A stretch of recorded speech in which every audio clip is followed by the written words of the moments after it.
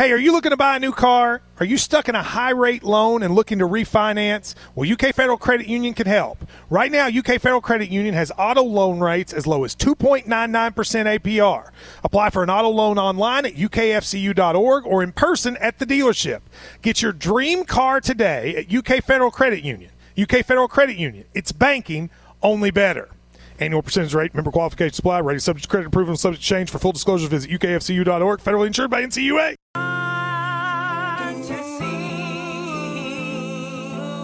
The hang-ups we have today that we need to fight for liberty. Let yourself us on your feet. Let yourself us on your feet.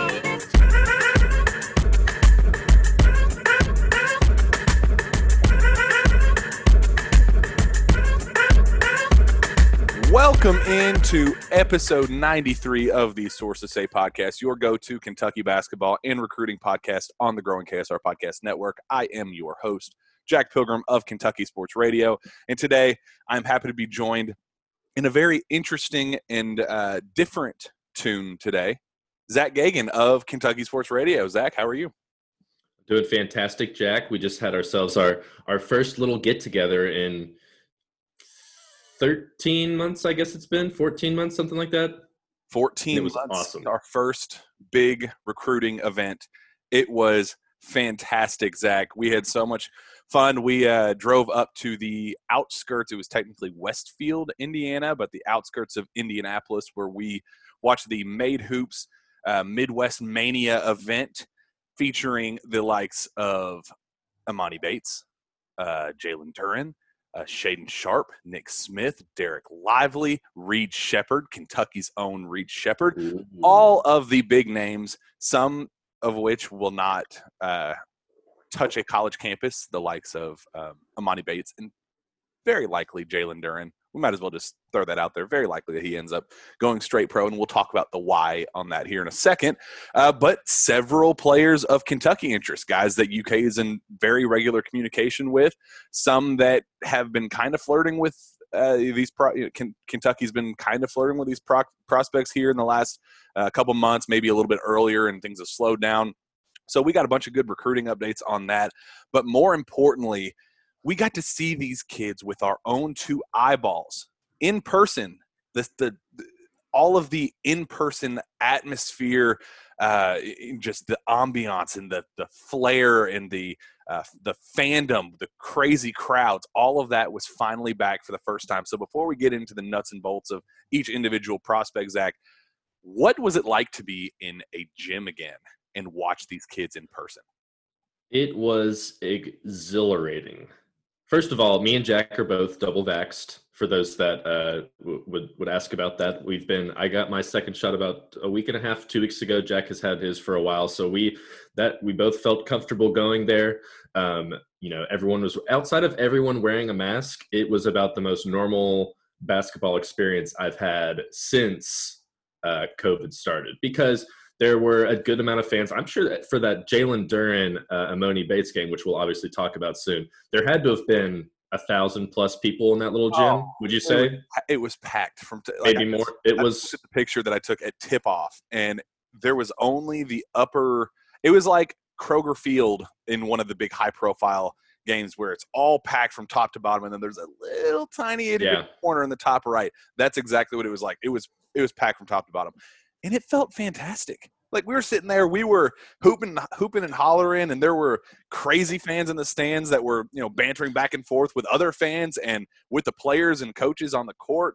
And the refs even. And the refs, it just felt so normal to be back and to kind of feel it with our, it's one thing to watch film on these kids online and watch YouTube clips and, the full film breakdowns and all that sort of thing.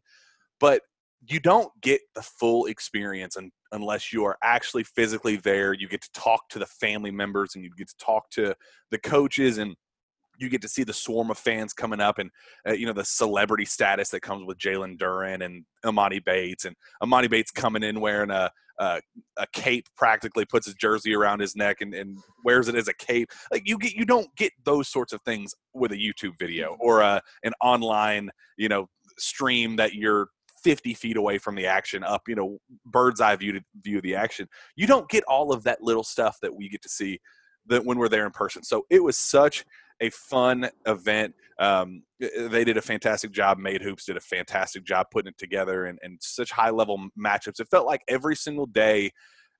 There were a couple matchups that wasn't really much of interest for us, but for the most part, every single game we watched, there was at least somebody there that either had UK interest, past UK interest, going to be a guy that UK is going to have a ton of interest in.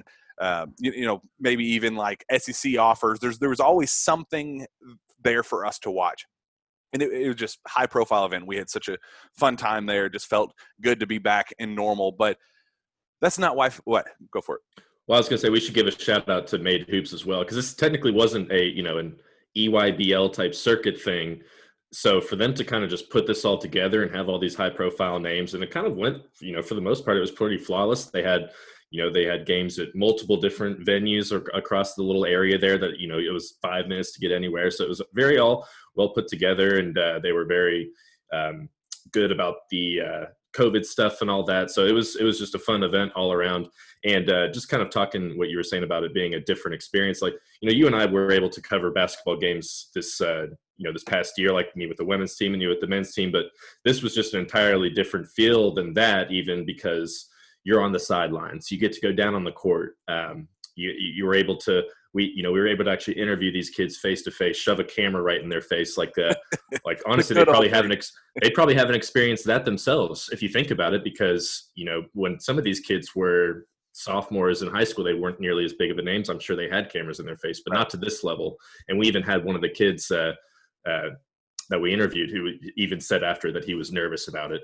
So it was refreshing, and even for me and Jack even pointed out that it took a little bit of winding up to get in the groove, but once we did that first interview, we were like, all right, let's go. Who are we talking to next? Where do we need to go next? Let's start talking to people. Let's watch some basketball. And all of a sudden we were like in 2019 again. Wasn't it? It reminded me of the first time I went into an EYBL event where there's courts everywhere, and there's thousands of people in the gym, different players, from 12, 13 years old all the way up to 17. And you're just sitting there and you're kind of walking around and you're like, holy crap, I haven't been in a place like this in so long. This is like not my territory. This is, I got to get back in the groove of things. This is just kind of over. There's like a brief minute of like, whoa, this is overwhelming. I haven't done this in 20 months. Or one of the last EYBL event where it was this same thing. I mean, it's been almost 2 summers ago since we were able to do this. So yeah, it was so funny how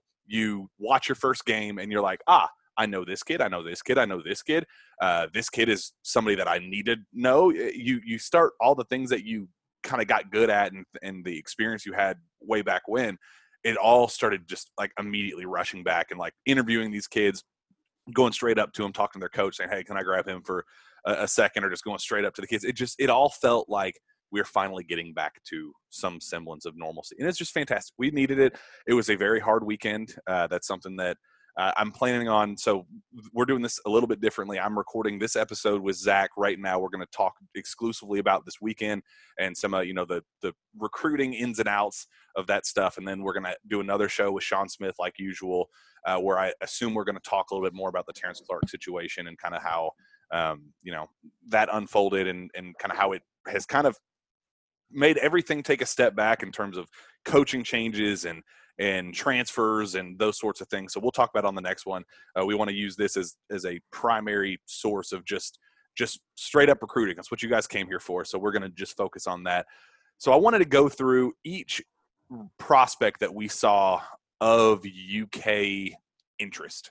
Somebody that UK fans are going to need to be keeping a close eye on, somebody that they probably have been keeping a close eye on over the last year or so. And I was just going to go straight down the list. We're going to talk, who they are, what they look like. I think we are pretty comfortable with all of these kids. There were 6 kids of interest for UK fans to keep a close eye on. I think we've done a pretty solid job talking behind the scenes of, what updated scouting reports on these kids, the good, the bad, the ugly, with all of them. And kind of maybe even update on their recruitments if we talk to them or know some things, talking to other people at the facilities over the last week, 3 days or so. We'll go through all of them, just kind of one by one. But before we do just the UK guys, I'm dying to know your thoughts on Imani Bates, because he is obviously the guy, number one kid in the class of 2022, committed to Michigan State, but I think there's a lot of overwhelming buzz that he may never set foot on a college campus. And I mean, it's pretty understandable why that is. But I kind of consider him kind of a polarizing prospect, because the good Imani Bates at his best, that you get the Kevin Durant comparison, the 6'8", 6'9", standout shooting talent, the way he can handle the ball at his size, all that stuff. There's a reason why he's number one, and his potential's through the roof, and why he is such a celebrity flair to him. But there's also a show that comes with Imani Bates and the spectacle that comes with it. And I'm dying to know, you seeing that in person for the first time, what was your initial reaction of the Bates fundamental experience and Imani Bates just in general as a player? Well, and you kind of hit on one of the points I was going to talk about right there. Bates Fundamental is his team. So as you can imagine, it is very much a Imani Bates-centered program. Not to knock any of his teammates, but Imani Bates was far and away, Team Final was another team they played, and Team Final had about 5 players who would have been the second best player on Bates Fundamental. So we'll preface that by saying that Imani Bates has definitely had to do a little bit more than he probably would if he were at Michigan State or at the next level. So take that into account here when we talk about this. But we saw Imani play twice, correct? I think it was just twice we saw him play. Three times. We saw him play twice Saturday, and then the third time Sunday before we left. Right. And the first game we saw him play, they got quickly blown out. And the second they started to get blown out, Imani Bates turned into a little bit of a chucker of sorts, forcing shots up. But the good with Imani Bates is he has unlimited range. And when I say unlimited, like, he legitimately has Curry range. He can, and he's got the confidence, I think, is the big part about it. He's got confidence to go and shoot those shots. Quickly talking about the game where they played Team Final and Jalen Duren, he shot, what was it, Jack? 8 for 28? 8 for 28. But I would say 4 of those made shots were from 32 feet, and he probably took about 10 of them. So I would, or 9 or 10. So he actually, if you're judging based on his percentage from 30 feet away, he was shooting an incredibly good clip. But at the same time, we'll stick with the pros here. So obviously the shooting was unbelievable. He absolutely mimics his jump shot after Kevin Durant. I'm not making a Kevin Durant comparison, but when he shoots the ball, it is exactly the same way that Kevin Durant shoots the ball. There's no doubt in my mind that he's watched film his entire life trying to get that shot down. And he's pretty much done it because it's flawless. It's beautiful. He has impressive dribble moves for being 6'9". He's obviously needs to work on his weight. He's very skinny. He needs to hit the weight room a little bit. And you could tell that kind of gave him some issues whenever he would try and get in the lane. He was definitely getting pushed around a little bit, kind of throwing up some shots that he had no business shooting. And again, part of that goes to the fact that they were starting to get down quick, and Imani kind of had to do it himself because, like we were saying, his teammates they just weren't up to the talent level of some of these other teams. So it kind of put him in a situation there where you saw him shoot like an 8 for 28, but he still showed so many good signs that you see the potential of him being, a potential NBA All-Star one day. So in terms of just more good stuff, I guess, the dribble moves I really liked. He's got a very quick crossover move, which he is in love with. He definitely needs to develop probably a little bit more than that. And he was getting double teamed a lot too. Sometimes when he stepped across half court, they were double teaming him. But he's tall enough that he can get passes over. So those are things that he'll eventually be able to learn as the game comes along, because he's going to be dealing with double teams for a long time, obviously. In terms of some of the negatives, I think we kind of already mentioned them. Like, he definitely needs to get stronger. I don't particularly remember watching him on defense and going, wow. Yeah. Amoni Bates. And I think part of that as well is having, such a big load on offense that it kind of counters back to, how much does he want to exert himself in these AAU events? And we actually saw him get kind of hurt on Sunday.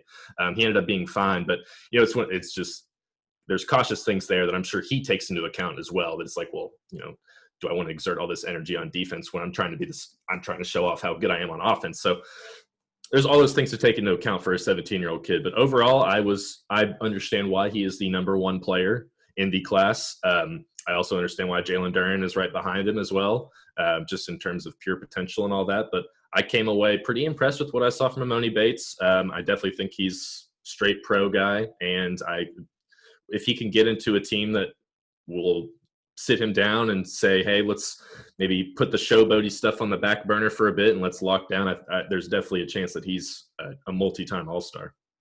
I think it's pretty clear that he's very talented. The potential is obviously through the roof, but I think it's pretty clear that he knows his team isn't very good, and they're not going to be competing for a Peach Jam title or any other major accolades as a team. And so I think he's kind of taken a step back and said, I am going to make sure that when I'm on Ball is Life and, the Who's Next and some of the, Overtime, some of the other high profile highlight tapes, he's going to make the most of his time on the floor, because I don't know. I kind of got the sense that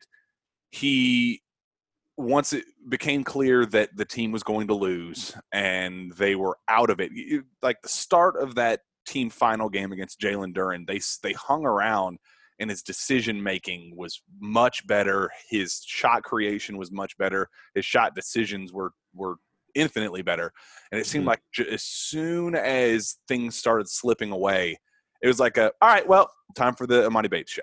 Like there was there wasn't a, all right, let's take a step back. I'm going to get this team back in it. We're going to do this. It was like, all right, time for me.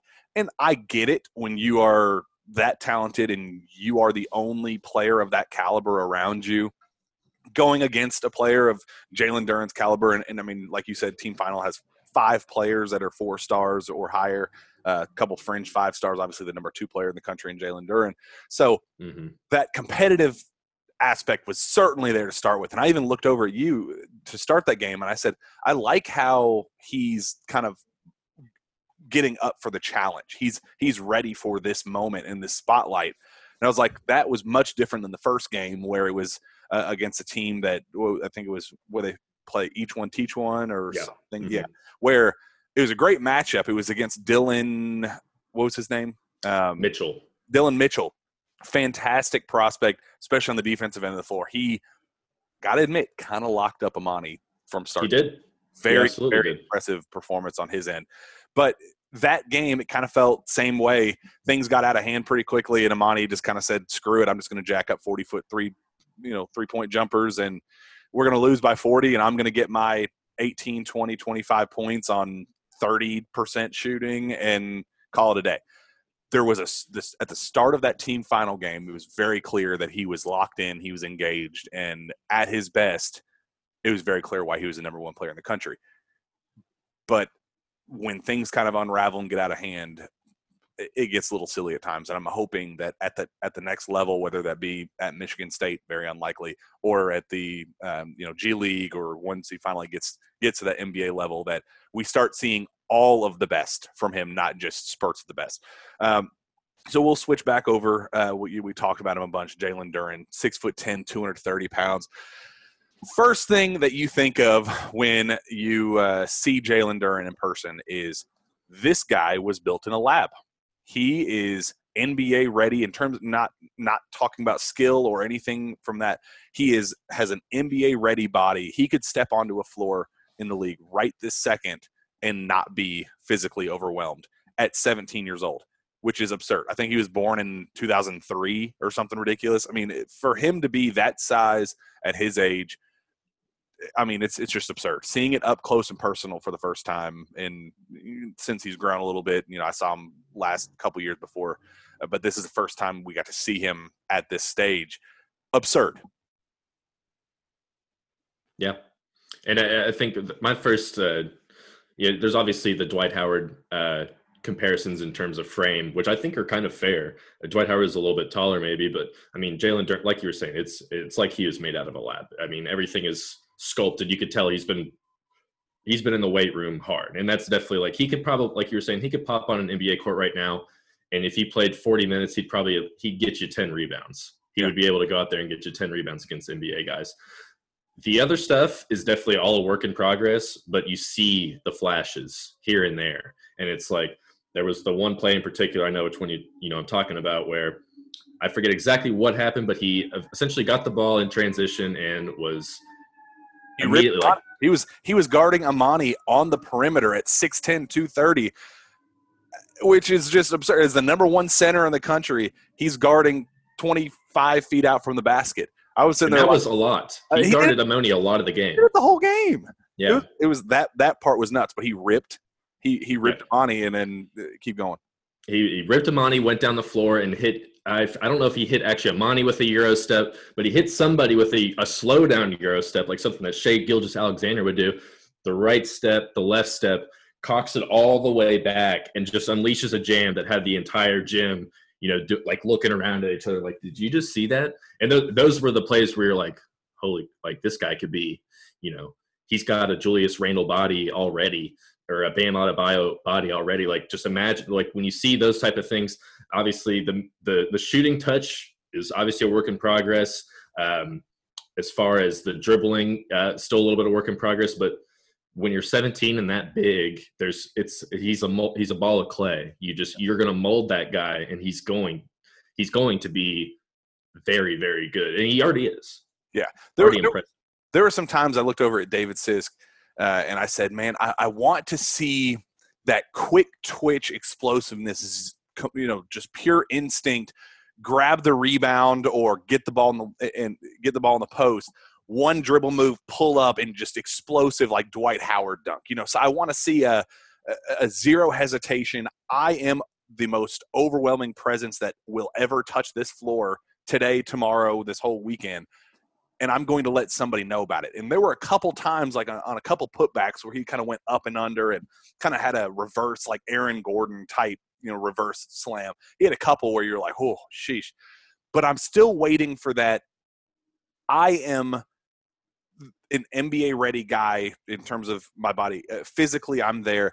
I want to physically overpower you. So, you remember some of those things that we had with Bam Adebayo at Kentucky, where you were like, dude, you are the biggest guy on the floor. You can outmuscle anybody out there. Throw your weight around. Put your elbow into them. Work your shoulder on them, and just go up and dunk on somebody. We saw it at the high school level because he was obviously 6 inches taller than everybody and weighed 30, 40 pounds more. He was able to do that. But even against more comparable size, he still had that. And there weren't enough times for me with Bam at Kentucky where he just went up and showed that brute strength. And I was waiting for that moment with Jalen, and he did it like maybe once, maybe twice. But I was still like, man, he would kind of get the ball in the post, and he was more focused on kind of getting to his spots and fade away. He's working on expanding his range a little bit, so he's not just a pure inside presence. But, gosh, he's one of those guys that you just look at and you're like, man, when he figures it out, he's going to be something absolutely special. Well, that's why I think there's a big gap, or not necessarily a big gap, but that's why I think there's a gap between the Amoni and Jalen Duren is Amoni Bates knows how good he is. Yes. Jalen Duren knows he's good, but I don't think he understands how just absolutely big. Like, not many times was he, commanding the ball in the post or trying to. There was a few times he would try and back some guys down, and he did show off that he is absolutely working on his mid-range games and stuff like that. And those are all good signs. But like to your point, he didn't have the absurd confidence that Amoni does. And, that's probably just a personality type thing. But once he figures that out, that he is just, a guy that's bigger and better, and he needs to command the ball. And a part of being on team final, which was his squad, like you were saying, he's got Justice Williams and Corey Floyd and Derek Lively, who we'll talk about. It's like he has 5-star teammates around him. So it's not necessarily like he needs to go and, get all these buckets again. And I think he realizes that if he is big, his team will win. But at the next level for his teams to win, he's going to have to be big and do all the other things. Yeah, he's definitely a fascinating talent. You talk about the next level for him. We heard more whispers while we were there talking to people that he's pretty much pro from day one. That he just cut his list down to 11. Kentucky was on it, but he also included the G League. He also included the NBL as well. So I think it's pretty clear, that Michigan's a school to watch out for. Miami's another school to watch out for. We heard this weekend, but I would not get my hopes up if you were a Kentucky fan about him actually ending up at Kentucky. He says he speaks highly of Kentucky whenever you can get your hands on him. We tried 3-4 times to talk to him in person, and he had security lined up like the president of the United States. So that's another interesting point is he was a bigger celebrity than Amoni. Yeah. Oh, by far. Yeah. Which I thought was interesting. Yeah. We tried going up and interviewing him, talking to his coaches, like, hey, can we do that? And it was just kind of like that it needs to be set up privately behind, when he can be in the comfort of his own home or at school or something. We're not doing, in-person stuff, even if it was 2-3 minutes. They had no interest in that, which was pretty interesting, but pretty clear that he's going to end up going the pro route. But if not, I guess you could say Michigan, Miami, Kentucky are the 3 other schools to keep an eye on. But I just wouldn't entertain that possibility as of right now. Moving down the list, Brandon Miller. I was very outspoken about Brandon Miller at this event. My gripes. My praise of him. The ins and outs of it, but I guess we'll put that on a more public sphere. Brandon Miller is 6'8", 200 pounds. I think he might even be pushing 6'9" right now. He's officially listed at 6'8". Solid body. He's put on 10, 15, 20 pounds since I saw him last summer. Brandon Miller at his best is a top 5 level prospect in the country. Hands down, I think when he is locked in, when he's engaged, when he is attentive and wants to do something with the basketball and make an impact, he is about as good as it gets. I think he has so much raw potential and ability. He's already shown that he can knock down. He's really trying to expand his range and become kind of that inside out threat where, he's, explosive. He can make plays inside, but he really wants to start knocking down jump shots at a high clip. But Zach, my biggest gripes with him it's his motor and it's how often he's locked in. And it's very troubling when you type in Brandon Miller's name on Twitter or you go to his scouting report on 247 Sports or wherever, and every single person that talks about him says he has all the physical tools in the world to be this, and this, but there's always a but with him, and it's always when he's locked in. There's never a consistent Brandon Miller comes out there and just wants to dominate, wants to dunk on somebody, wants to put one on somebody's head. There's never that consistent moment with him where every second he's on the floor, he takes the game over as he could. You noticed that he floats on the perimeter the entire game, waits for his shots. When he gets the ball, he has no interest in attacking the basket unless he sees a wide open path. When he creates for himself, he gets very little dribble separation. He dances around the perimeter and gets some semblance of a step back jumper or just a catch and shoot 3, something along those lines. Very rarely do you see him explode to the basket and punch on somebody as he could. He has all the athleticism, all the just natural raw. I mean, he does have a growing jump shot. There's a reason why he's not a bad shooter. It's not. I'd like to see him make them at a higher clip. If he's going to be that player, he needs to start making them. But there's just so many times I look at him and go, dude, come on, man. Just attack. Get engaged. You haven't touched the ball in 5 possessions. What are you doing, man? Command the ball. You're a top 15 player in the country. Command the ball. be that dominating presence that you have the potential to be. When I saw him last summer, I went to go see Sky Clark in Tennessee, and he was there at that workout with Alex Poythress was there, Robert Covington was there, Ian Clark was there, NBA level talent was there. Darius Garland was there. I mean, it was a very impressive group of players. And Sky Clark was matched up against Ian Clark, and then even got matched up against Darius Garland there for a while. And it was like something clicked for him, where it was just like, I'm going up against NBA talent. I'm coming for your neck. And I was like, oh, I like that. He obviously didn't look like an NBA player. The drop off wasn't that significant, but I mean, it was significant. You could tell that one was a high school kid, one was an NBA player. NBA players are NBA players for a reason. But Brandon Miller was, he would kind of take plays off, and he was invisible so often. It was like, dude, you have the ability to take this game over against NBA talent and learn from the best of the best in the world. And we're not seeing that. We're not seeing that engaged best of you. And that's my biggest frustration with him.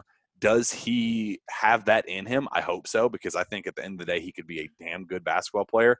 But I'm not seeing it. I'm kind of tired of seeing every time somebody talks about him on Twitter or on social media or on these scouting websites, the ifs and the buts and the when he's locked in and when he's engaged. I don't want to see that anymore. I think it's time for him as his recruitments ramp up and schools start reaching out to him more and the offers start piling up. I think it's time. I think these next couple months are going to be good for big for him to know if he is going to be what he could be, or if he's going to be another top 30, top 40-ish player that at his best, yeah, he's cool, he's great, but you don't see him at his best enough to really make a difference on both ends of the floor on a consistent basis. I think my lasting impression of Brandon Miller will be when you were kind of explaining what you thought of Brandon Miller before, or right as his first game started. And you said one of the things is if he hits a three, he's going to shoot the next one. And I remember he hit a three, and sure enough, the very next possession, he came down, jacked one up, brick. And it was just kind of that type of thing that kind of just went on. And, I don't know how to get in the mind of a 17-year-old. I don't know why he would act reserved, I guess might be a word, in terms of like attacking the basket and stuff like that. I would imagine that's something that could get fixed if he gets the right head coach, college coaching staff. So there is, I wasn't particularly impressed with anything I saw from Brandon Miller, but the body frame is always interesting. The fact, he's 6'8" it was, 6'9". He can shoot. He did have an impressive putback dunk that I thought was interesting. So there was good things about Brandon Miller. I don't know how high on Kentucky's list he is or would be or anything like that. But I was, he was a guy that I didn't look at and was like, wow, he's really, really, really good. So I don't know if it's just a mind thing and just eventually that's just something that he can get past. Like I said, 17-year-olds, who really knows what's going on. But those were just my thoughts on him. Wasn't terribly impressed, but I do get the reasoning why he's a 5-star, right? Yeah, he's 5-star top. He's top. He's ranked as high as number 11 overall by 247. 11. Yeah. 11. Like, does he do things on the floor to you that make you go, that's the number 11 player in the country? There are only 10 better players in high school basketball in the class of 2022 better than him. No. Probably not consistently. No. Not consistently. There was that one play, and I know you remember this, where he got the rebound. It was Saturday afternoon. He got the rebound, went coast to coast. It was engaged. Got the rebound, started dribbling at about half court. Somebody reached in for the steal. He wrapped it around for the behind the back. It was tight. I mean, tight dribble. Handles are getting there. I mean, they're definitely getting there. Goes behind the back, switches left hand, and he finds the right corner wide open three. It was like a bam, bam, bam play. I can't remember if the guy on the corner made it, but it doesn't matter. It was the rebound, the I'm going, the instinct, the dribble move instinct, and the court vision to see that wide open three in the corner. It was like, there, right there. That's exactly what you want to see out of a player like that. and then you get that one out of every 15 possessions with him. And it's like, why can't we get that one? Not even every single possession. You know, I get that he's human. He's not going to play out of his mind every single time he's on the floor. But give me 1 out of 4 possessions. Give me 1 out of 3 possessions where you see an engaged and attacking Brandon Miller. And that's why he's number 11 in the country right now. That right there is why he could be special. I have high hopes for him. And it's more, my criticisms aren't necessarily, he's a bad player. I hope Kentucky doesn't reach out to him. I hope Kentucky doesn't offer him. He's not a right fit. It's more so he has the potential to be so special, but he doesn't realize it yet. And the second he realizes how good he can be when he tries on a consistent basis, I think he's top 10. I think he's top 5 even. I think it's absolutely there. The tools are there. He's growing as a player, as a person. You know, physically he's growing. He's grown 2 inches and 15, 20 pounds since I saw him last summer. So it's there. I just hope that he realizes it sometime very soon, because he could be a pretty special talent when that day comes. If it comes, I genuinely hope we do get to see it. And I guess we'll touch on his recruitment too. I talked to him last summer during all this, and when schools were finally able to start reaching out to him, and Kentucky was kind of flirting a little bit. But that was also around the time that Jay Lucas was being brought in, and there's this kind of shuffling of the coaching staff and all that. I think there's a lukewarm interest in Kentucky, kind of the wait and see approach that we have with him, like most people are having with him. There's a lot of high level interest in him. He'll end up at a high major for sure. Without a doubt, he'll end up at maybe even a blue blood. I know there's some blue bloods reaching out to him. Just Kentucky, I don't know. I think they're kind of taking a wait and see approach with him, as most people are at this point. Let's keep going. Nick Smith. This is all of your favorite. All the criticisms and gripes that I had for the last prospect disappear by the wayside with Nick Smith Jr. I am as high on him as anybody I saw at the event. I think he is a special talent. There's a very clear reason why Kentucky is so interested and why there's such consistent contact from the UK coaching staff. 6'4", 177 pounds. We'll get into that here in a second. But it's kind of funny. Coach Cal in February, I looked up the timeline of this exactly. In February, early February, Coach Cal says the game of basketball is transitioning very quickly to a shooters-only game. If you can't shoot, you can't be on the floor. You need to start expanding your range. This needs to be a consistently. It doesn't matter if you're a 1 or a 1 through 5. Every position on the floor needs to be able to shoot at least some semblance of it. And then 10 days later, Nick Smith, a random 4-star prospect in the class of 2022, gets serious Kentucky interest. He adds UK to his list, and this is as pure of a scorer and shooter as you will find at this level at this age, I think. What did you think of his performance? I was a big Nick Smith fan as well. I'm not sure if I'm nearly as big of a fan as you are, but I do like Nick Smith a lot. I thought he could score from anywhere. The big issue with him was the 175, the fact that he weighs as much as, you and I do. That's not necessarily a good sign. But what I like is that was the one thing he acknowledged. He was like, I want to be 195 when I get to college. And if he's 6'4", 195 as a combo guard who can score from anywhere on the floor, the one thing he's missing is the ability to finish in contact. And he can already kind of do that. He was very long was one of the things I noticed is he's got I don't know his exact wingspan, but it's definitely longer than his actual height is in that ratio there. So I was impressed with what I saw. I don't know if you want to go deeper into the actual game breakdown of what you saw from him. Yeah, so I came in knowing that he was a high profile shooter, knowing that he could score at all 3 levels. I kind of knew that. Something that I didn't know about his game, that I think he even said that he's been adding this to his game. 10 times the passer and the ball handler that I thought he was going to be a true 2 at the next level. But he showed court vision and just instincts and decision making that I looked over at you and I was like, did you see that pass? It's like, how did he find him there? He would kind of be setting up a shot that you kind of thought he's going to work in a 15-foot elbow jumper, or he's setting up, he's trying to create a shot, and then he kind of tuck a little bounce pass underneath to a cutting wing or the center of the basket. There were so many times that he'd be like, how did I didn't even know he was setting up a passer. How did he even see him? He just did so many little things like that.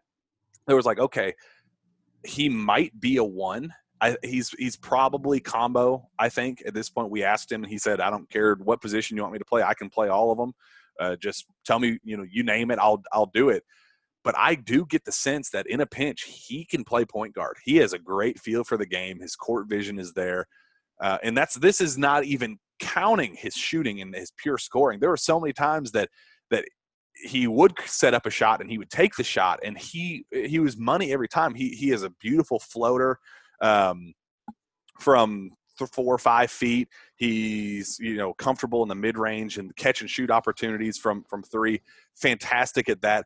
I mean, just very, very skilled as a pure shooter, as a pure scorer. On top of, he's engaged on the defensive end of the floor, kind of picked up 94 feet. He just did so many little things where I was like, okay, there's a reason why he is now number 23 in the rankings. ESPN has him at number 41 overall. They're usually kind of a step behind in the ESPN rankings, but that 23 range with 247 Sports right now, I think that's his comfort zone. I think that's kind of where he needs to be. But you hit him a good point. Is his feel for the game, if you will, is very good. He has instincts that are just like, he doesn't necessarily have to be a good passer because his instincts will allow him to make those passes, if that makes sense. Mm-hmm. And it was little things. Like there was one thing you pointed out, I believe this was Nick Smith, where he had an opportunity to go for an alley-oop, but he tucked it down, landed, let the defender go over him, then went up for an easy layup. And it was just one of those little things where you're like, he's been playing for a long time. He clearly knows just the little small intricate parts where he can poke holes in a defense. And I thought that was impressive. Just those little tiny things where you see where you're like, okay, so the gears are already turning in his head, and he'll be a guy where the game slows down sooner rather than later for him. Yeah. And in terms of his recruitment, we talked to him, one-on-one for 7-8 minutes. It was great. He was one of my favorite interviews, actually. Very, very well put together kid in terms of how he talks. Honest, confident in his abilities. We were like, what do you have to prove here in the next couple months? He said, I don't have anything to prove. I'm confident where I am. And, I know what I need to work on. I know what I need to add some weight, those sorts of things. And it was kind of funny. We asked how his recruitment's going, and the first thing he says is obviously Kentucky is there, and then he kind of goes through some of the other schools. But he was the first person to bring up, and it might have been because he knows we were from Kentucky, and that side of things is obvious. But very, very open about his interest in Kentucky. Says that he's in regular contact with Jay Lucas. Says that he knew Jay from his time as a Texas recruit when Jay was at Texas, took an unofficial visit down there in the 10th grade, I believe. So I think the interest in Kentucky is very genuine. I think Kentucky hasn't offered it yet, but they are very much on the cusp of doing so. I would not be shocked at all if we hear some news on that here in the very near future. He's a guy to keep a close eye on. I think if UK offers, I think he said that he was going to decide here in October or November or so. I think if UK ramps things up as it appears they are, he says that he talks to them all the time. I think that Kentucky is going to be the biggest player for him for sure. Mm-hmm. Yeah. So another kid that we watched the first night that also mentioned that Kentucky is right there in the thick of things, says that UK is recruiting him the hardest out of all of the schools on his list. Shaden Sharp, 6'4", 180 pounds, ranked as high as number 20 in the rankings by Rivals.com, number 5 shooting guard in the country. ESPN has him unranked, number 30 shooting guard in the country. I don't even know how you have that big of a difference. 247 has him at number 20 or number 40 overall, number 4 shooting guard in the country. So kind of all over the place. He's kind of he's a Canadian kid. I think people are starting to ramp up, film on him, and he's kind of one of those growing up and coming names that the people that have gotten their eyes on him know what he is as a player. And so I understand why there's such kind of fluctuation with his ranking right now. But as a player, he was the first guy we watched Friday night, and it was pretty clear from the first second that he is probably the most athletic player in the nation right now, especially in his class. I don't know. I'd put just about anybody out there in terms of athleticism with him. I mean, he's just an athletic freak. But everybody only knows him as an athletic freak right now. I was pretty darn impressed with his pure skill and his shot creation. He felt really comfortable in setting up shots and with the ball in his hands. He's a true 2, but I thought he was comfortable bringing the ball up the floor and kind of setting up his own shots and doing those sorts of things. I was really, really impressed with this kid, and I think it's pretty clear why Kentucky is ramping things up with him. He says that his recruitment is going through his coach right now, but there's some kind of mixed reviews. I think there is some one-on-one contact with Kentucky that they're trying to keep under wraps just a little bit. But I do think that he's going to be a player for Kentucky. I don't know how serious he's going to be. He received an offer back in December, but there were 3 or 4 plays in the first game that we saw with him where you went, holy crap, how did he do that? That's not something a player, a 16, 17-year-old kid should be able to do at this point. He's going to be a very, very talented kid, and I can completely understand why Kentucky is ramping things up the way they are with him. Well, I think it's a little bit telling that he, even during all of this weirdness of the last year, he still picked up a UK offer in December. Yeah. I think that's pretty telling, ratings aside from the outlets. I think that was telling right there. My biggest thing with Shaedon Sharpe was obviously the athleticism was unbelievable. And I'll go ahead and talk about the one play that I know we both knew where it looked like he could have, he even said afterwards that he could have ended this poor dude's life on a dunk, but decided to kind of tuck it in at the last second. And the hang time had to have been close to a second, if not more, and floated in a layup and then took the ball and rolled it on the guy that he just destroyed. It was smooth. And that's actually I think that's a perfect description of his game is he's smooth. Yeah. He showed the ability to get to the goal. He can score from, he can hit mid ranges. He showed the ability that he can step outside and hit the 3, but just the athleticism obviously blows you away, but there's other aspects of his game that I think is why he's slowly becoming a better player or a more recognized player, is because people are starting to realize oh wow, he can get in the lane and hit a pull up 15-footer with ease. Yeah. And I think that was a big thing. And we were talking to him, and I got it pulled up right here. He said that his one weakness, or that he really would like to improve on, was to get his handle tight. And I didn't see a massive issue with his handle, in my opinion. So I think if that's something that he's going to start working on, even more so, that's going to make him play that combo position even better. But he's so quick, he can get in transition, and we even saw him bury an alley-oop finish from the baseline from the same game that was just as impressive, if not more so, than the one where he almost dunked it and then tucked it back in. Both of them were outstanding plays. So he's a highlight waiting to happen. But more so than that. I don't know if these are things that he's just kind of recently added to his game, and maybe that's why there's such a weird disparity in his rankings or whatnot. But he has the ability to really affect the game on both ends from all areas of the floor. Yeah, and one thing before we move on, I love his ability to explode through people and finish through contact. He's thin, 6'4", 180 pounds, kind of same weight and size as Nick Smith, like we just talked about. But his ability to go through people and kind of maneuver around and finish through them. It was kind of frustrating watching BJ Boston this past year because he was thin, and he would always try to contort around people, and that's where we'd get what was the quote from Cal, the whoopsie doo or whatever, the whoopsie tootsie or whatever he said. You don't get that with him. He goes, when I think he understands, I am more athletic than you. I'm going to, no matter how much you raise up on this block, I can go higher. And it's like he explodes up and through. And that you kind of talked about his hang time earlier. It's like he just keeps lifting and lifting and lifting. And when he initiates that contact and he gets that contact and draws the foul, he goes through and tries to finish up over instead of trying to contort around and try to do the flips and ups and under.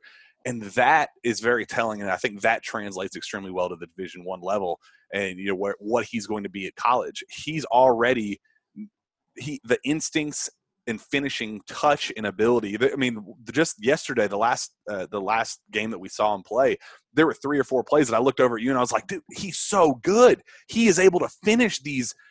You know, he goes up and it looks like he's about to just end somebody's life with a dunk, but he kind of finishes through and up over for soft touches at the rim. And it's like that's next level stuff. That is something that people need to keep. I even remember like Hamidou Diallo, who was known as just the freak of nature athlete that could just explode up and dunk on anybody. The touch wasn't there with Hami. That's something I think he's kind of slowly gotten at the NBA level, but he was able to explode up and through. But whenever he did it, he kind of just like jacked something up, and it was more so about getting to the free throw line with him, more so than finishing through the contact and getting the and one.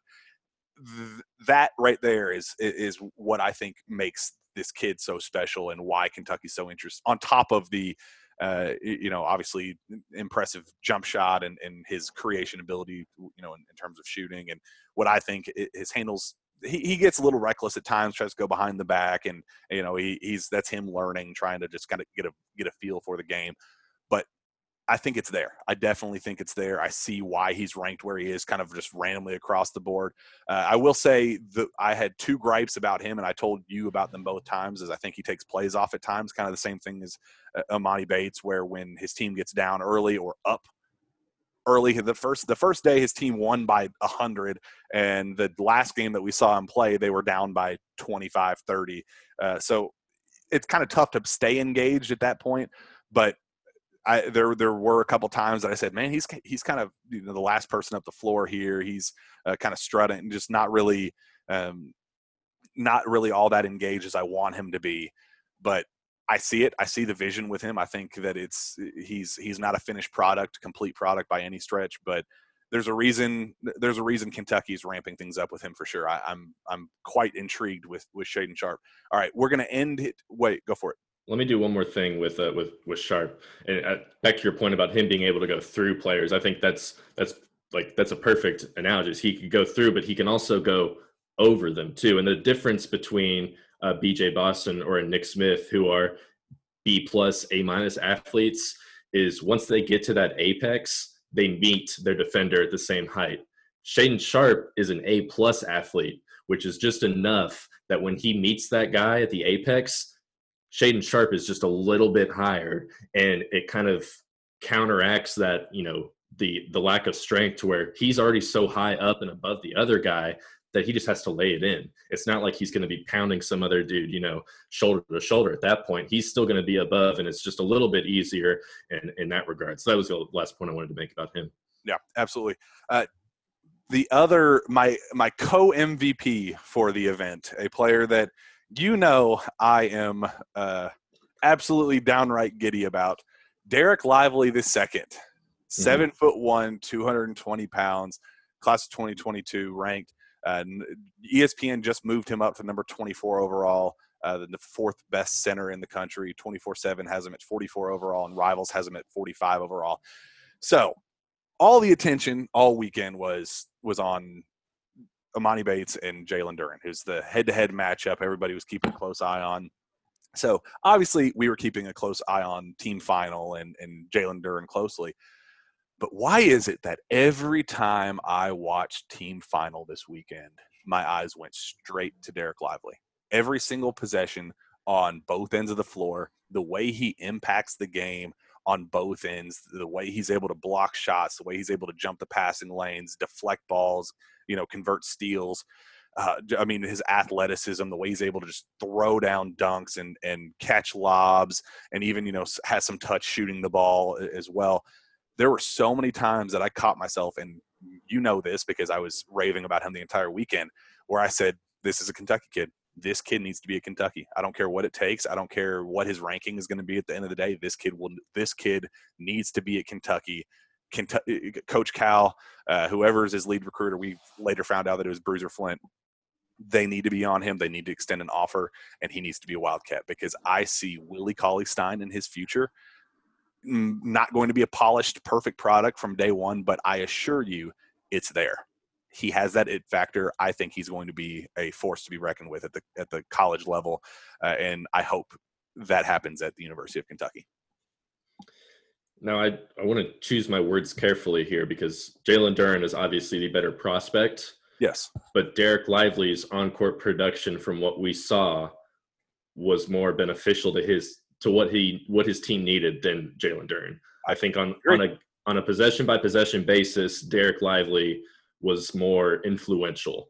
Not to the magnitude that Jalen Duren is, because he can Euro step from the free throw line and slow down a dunk. We didn't necessarily see Derek Lively do that. He may just not had an opportunity, but Derek Lively is a 7'1" athlete. Like, I don't know if he runs track or does any of that stuff, but he probably could if he's long. One of the things I liked the most is that even though the jump shot didn't necessarily fall all the time, he took the shot and the mechanics were fine.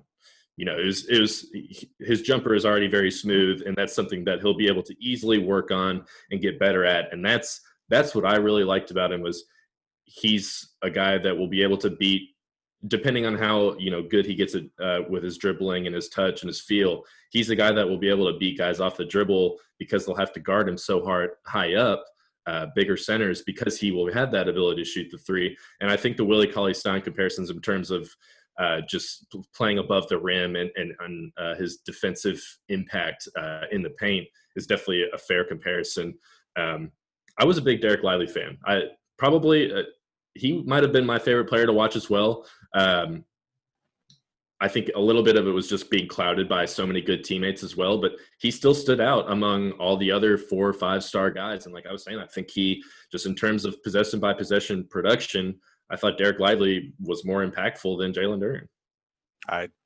I said the exact same thing to you. And it was one of those things that you saw him play the first time, and you were like, oh, this was a good little stretch for him. Oh, he did this, he did this nice thing, or he blocked a shot and then converted on a dunk on the other end, or, whatever the case was, he'd have this little short stretch where you go, oh, perfect. That's a great stretch for him. I see the vision with it. And then that little short stretch ended up being the entire game. Every time he was on the floor, he did things like that.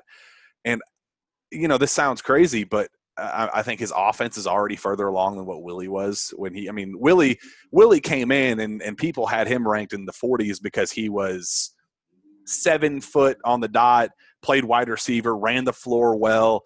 He played wide receiver? Did he play wide receiver? I forgot. But the way he ran the floor and caught lobs and was able to defend on the perimeter, he had that lateral quickness that made him such a special defender at the college level. But offensively, Willie was always, and I mean, shoot, you could still argue that he still is limited to cleanup service down low, where it's catching lobs, dunking on people, finishing easy layups inside. He's, at the NBA level, he's kind of sort of extending his game. He thinks he's a shooter right now, but it's really not a consistent thing with him. I don't think it'll ever be. Derek Lively is already a little bit more polished and advanced than Willie was. I mean, even by his junior year of college, sophomore easily. I mean, I think he's just advanced. Obviously not the same defensively. I mean, there's a reason Willie Cauley-Stein was a number 6 overall pick and defensive player of the year and consensus first team All-American. I mean, that's Willie Cauley-Stein as a Kentucky basketball legend. So let's not get carried away with it, but offensively, the gift is there with him. Defensively, you can tell he's getting there. He was altering shots every single time he came down the floor.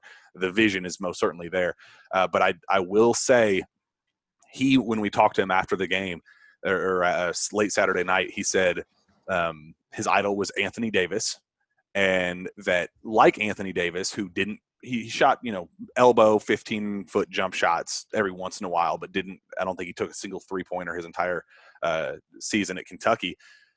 He says the game of basketball is expanding, like we mentioned earlier, is expanding for everybody. The days of traditional centers, 7-foot lumbering, slow-footed centers, it's behind. Nobody's going to be doing that in the future. So he said, I know that the game is leaving players like that, so I'm not going to be one of those players. I'm spending my time, whether you like it or not, I'm spending my time on the perimeter, and I'm learning how to make a freaking jump shot, because if I want a long-term NBA career, I need to know how to make a jump shot. So it might feel a little off right now when you see a 7'1" guy, not a Kristaps Porzingis where the unicorny type player.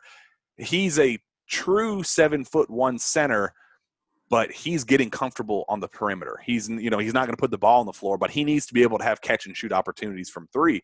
And he knows that with that ball, the ball is going to be there for him to knock down those shots, and he needs to make them. So I thought that was a pretty mature way of handling that, and professional way of knowing that if I want to be an NBA player, I better get my stuff right now. And that's what the Kentucky coaching staff is kind of preaching with them, saying we got to get out of the basket a little bit and start making an impact from short mid-range jumpers all the way out to the 3-point line. So he says he's modeling his game after Anthony Davis, the same growth that we saw from him, where he went from a non-shooter to a legitimate shooter in the league.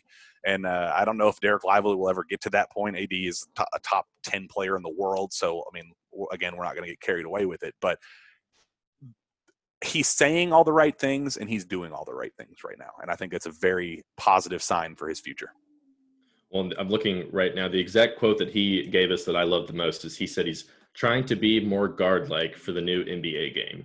And for a 17-year-old to acknowledge that, so that's the biggest difference between him and Willie. Like, obviously, Willie is a much better defender and has been, but Willie never had that. That wasn't exactly one of his goals, was to try and be a shooter or like being able to dribble the ball. So that's no small thing that he's already acknowledging that, and he's already trying to work on that because there's a reason that Willie Cauley-Stein is in his 6th or 7th year in the NBA and still can't shoot. It's because when he was in high school and college, those weren't just things that he looked at. So that was one of the biggest things that I took away from Derek Lively, is that he understands what it's going to take to be an Anthony Davis. Will he get there? Probably not, because like you said, Anthony Davis is one of the 5 best players in the world, in my opinion. So to get to that point, obviously, is not everybody needs to be an Anthony Davis, though. Exactly. He would like to be one, but not everybody. You don't have to be Anthony Davis to make a high-level impact at the college level, to play in the NBA. There's a reason that he can still make tens of millions of dollars for a long, long time if he keeps working to try to be Anthony Davis. Anthony Davis he's a generational talent. So it's smart to model your game after somebody like that, yes. But to have aspirations of being the next Anthony Davis and that being your, kind of your main goal and what you want to emulate, it's difficult. You don't want to end up being disappointed and thinking you're a failure if you don't live up to those expectations. But I think he's right on the right track with development, with his current on-court production, his potential. All of that little stuff is there. We talked to him about his recruitment, and Kentucky is very much involved. Bruiser Flint's his lead recruiter. He talks to UK weekly. He says, I want to talk to Coach Cal. That's the next on my agenda. That's who I want to talk to. He says that he has a long list of schools that are interested in him. He mentioned UNC, Duke, Ohio State, Penn State, listed off a bunch of solid programs, and I think that's going to continue to grow. One thing I will keep in mind that might end up crushing my hopes and dreams one day, his mom is the marketing director at Penn State, and I think Penn State is very much high, extremely high on him. He mentioned Penn State when he was talking to us. Want him to stay inside. He's from Pennsylvania, so that might end up hurting at the end of the day when UK comes calling, all these other big name schools come calling and offering him, and he ends up staying home to play for the school that his mom works at. And, I mean, he very well may end up going elsewhere, but I'm just saying those type of hometown, home state, home kid vibes, those are kind of long lasting. And we know what it's like to have rival prospects, have family members on staff, even if they're not on the basketball staff. Having them around the program can never hurt. So obviously Penn State's a school to keep a close eye on for him. But if Kentucky ramps things up, and he obviously, I will add this as a little inside scoop for this. After I interviewed him that night, we left together. I was 15, 20 feet ahead, walking, waiting for you. You were going to the bathroom. We were going to meet out by the lobby. I heard him talking to his coach back behind us. And, his coach kind of whispered over to him and was like, "Oh, getting some Kentucky love, I see." He was like, "Yeah, man. Yep. That's the one. That's the one." And he said, "Man, after tonight, I wouldn't be shocked if you end up getting an offer." And he said, "That's the goal. Like that's the goal. That's the one right there." So he's saying all the right things. He spoke highly publicly to me and us about Kentucky, but even quietly, what I don't know if, I was supposed to hear that, but I did. He likes Kentucky behind closed doors as well. So just something to keep in mind as we go through these next couple months here following his recruitment, because I think he's going to be a special player, and I hope the Kentucky coaching staff sees that as well. We will move on to our final prospect of the event, and he's a quite familiar face to the Commonwealth of Kentucky. Kentucky fans desperately want him for obvious reasons. Jeff Shepard's son, Reed Sheppard, class of 2023, standout guard. Everybody knows him, loves him, wants him here. You saw him twice. You saw him play twice. What were your lasting impressions of the Reed Sheppard? Well, his team was they won both games by probably a combined 65 points. So they were just bloodying these teams. But that being said, Reed Sheppard definitely stood out as, the guy on their team. The first thing you notice is just very smooth with the ball. He kind of played off ball most of the time. He would bring it up a little bit, but there was another point guard who would just kind of feed him. And he did a lot of like working off screens, setting himself up. He can hit the shot from 5 feet behind the line if he needs to. And he even when I interviewed him after, one of the things he was talking about is he's actively working on expanding his range 5-6 feet behind the line, because he understands that just brings such another level to his game that'll make him more dangerous. Kind of in the Steph, Dame Lillard type category. Obviously not to that extent, but you understand what I'm saying. So, and he's a lot stronger than this was actually my first time watching him in person. Obviously I've seen a bunch of highlight tapes and stuff and got to watch some of that pre-state tournament stuff, but he's a lot stronger than I thought. He's very stout for his 6'2" or 6'3", whatever he is. He can get to the rim if he needs to. Had a nice pull-up game. Very just engaged overall. And what I just said, one of my favorite things was his ability to run around screens and go around the court and get himself open. And even if he had a guy on his face, he could still hit the shot or take it off the dribble if he needed to. So I was impressed with what I saw with Reed Sheppard. He didn't necessarily go up against, Jalen Duren or Amoni Bates' type teams and those type of talents. But, and at the same time, he's a class below. So, yeah. But I really liked what I saw from Reed Sheppard. It's just there's a reason he's starting to get ranked by the recruiting services now. So he's just a guy we're going to have to keep keeping an eye on. But that was for my first impression of seeing him. I liked what I saw. I definitely think he's a guy that Kentucky's going to have contact with. He even confirmed with me that he has been in contact with Kentucky. They've kind of reached out and started the baseline of a relationship there. And he did say that some other high major programs were reaching out outside of the ones that have offered him, Texas A&M and Iowa. So the interest is slowly growing, and the more he gets exposure like these events, he's just going to continue to blow up. And it won't shock me at all if the Kentucky communication just continues to progress from here as well.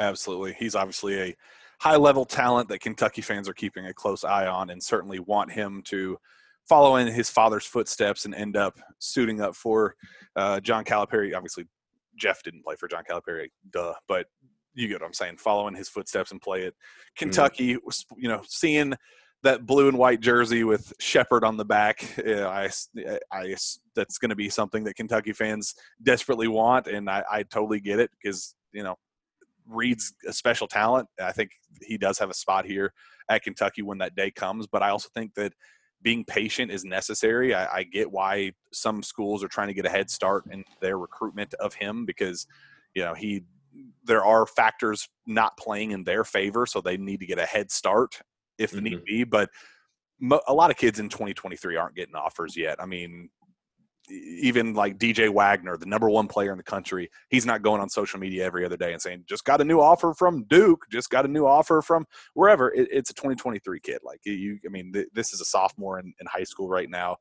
It's a process and it will happen. I would be shocked if Kentucky didn't end up offering him at the end of the day, unless it's very clear that he does not want to play here, which I have not heard anything along those lines.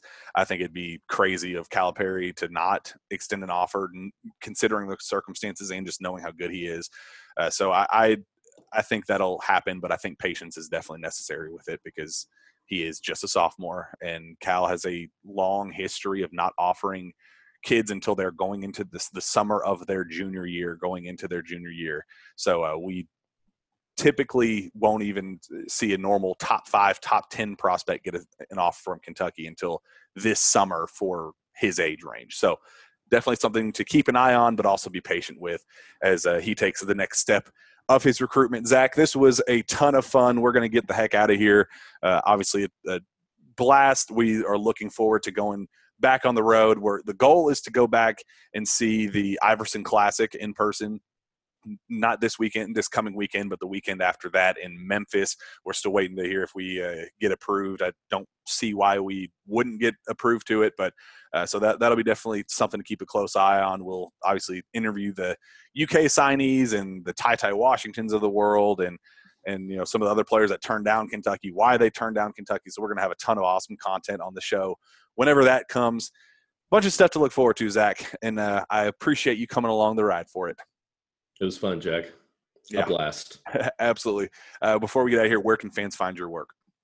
They could find me at KentuckySportsRadio.com. Zach Gagan. I'll go ahead and spell out my last name. For Twitter, I am at ZGaganKSR. Gagan is GeoGheGan, the triple G. The triple G. You can find me on Twitter at JackPilgrimKSR. Reach out to me via email at jpilgrim@KentuckySportsRadio.com. With that, we'll be back tomorrow with another jam-packed Sources Say podcast. We will see you then.